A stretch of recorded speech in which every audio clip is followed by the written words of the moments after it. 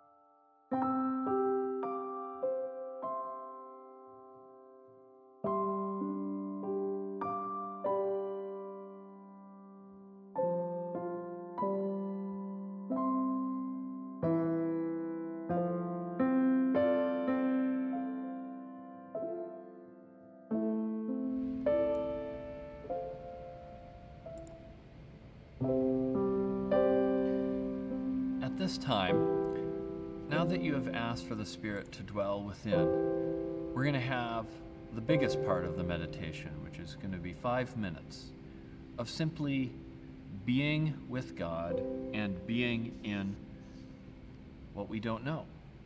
And so at this time, just say to yourself what it is in particular, if there's a particular thing that you don't know about faith, that you don't know about God, that unnerves you, a question that confronts you or disturbs you, but just name what that is and just admit to yourself and admit to God that you don't know. Because there is, in fact, so much that we don't know. And is there a particular question that causes particular emotions in you? Allow yourself to sit in that moment and feel the feelings of what you're going through.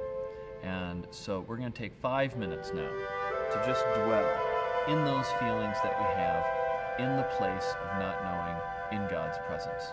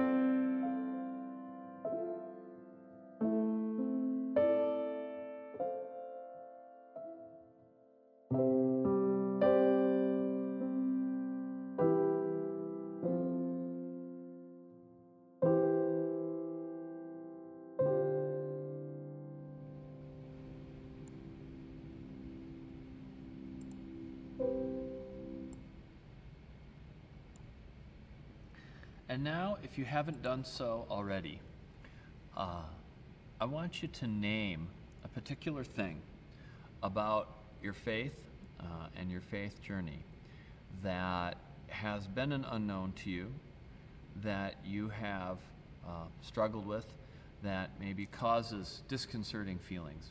If you did not name that already, name what that is, that thing that you don't have a handle on.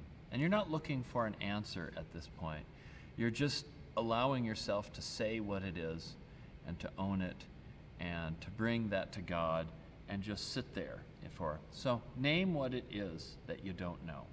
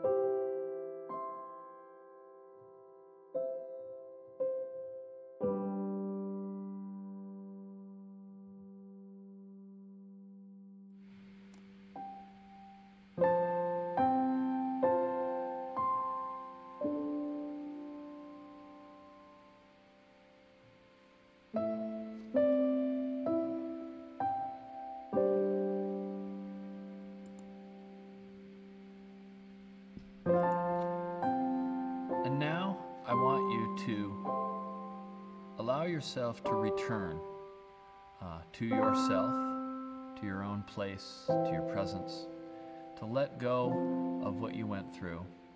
Not to return to the concerns of the day, but simply return into yourself. Refocus yourself on your breathing, on your own presence, and simply sit there in calm for a little bit as we unwind from our prayer.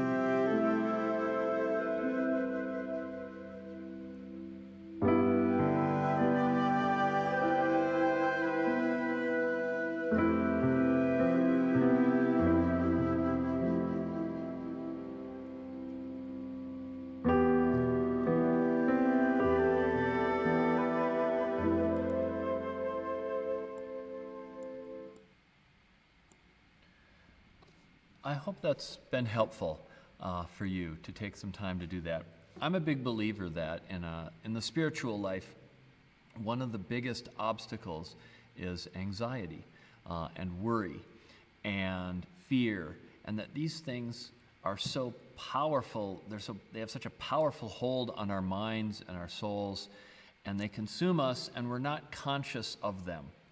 And so when we try to calm down and relax, often the first thing that comes to our mind is everything that we're anxious about.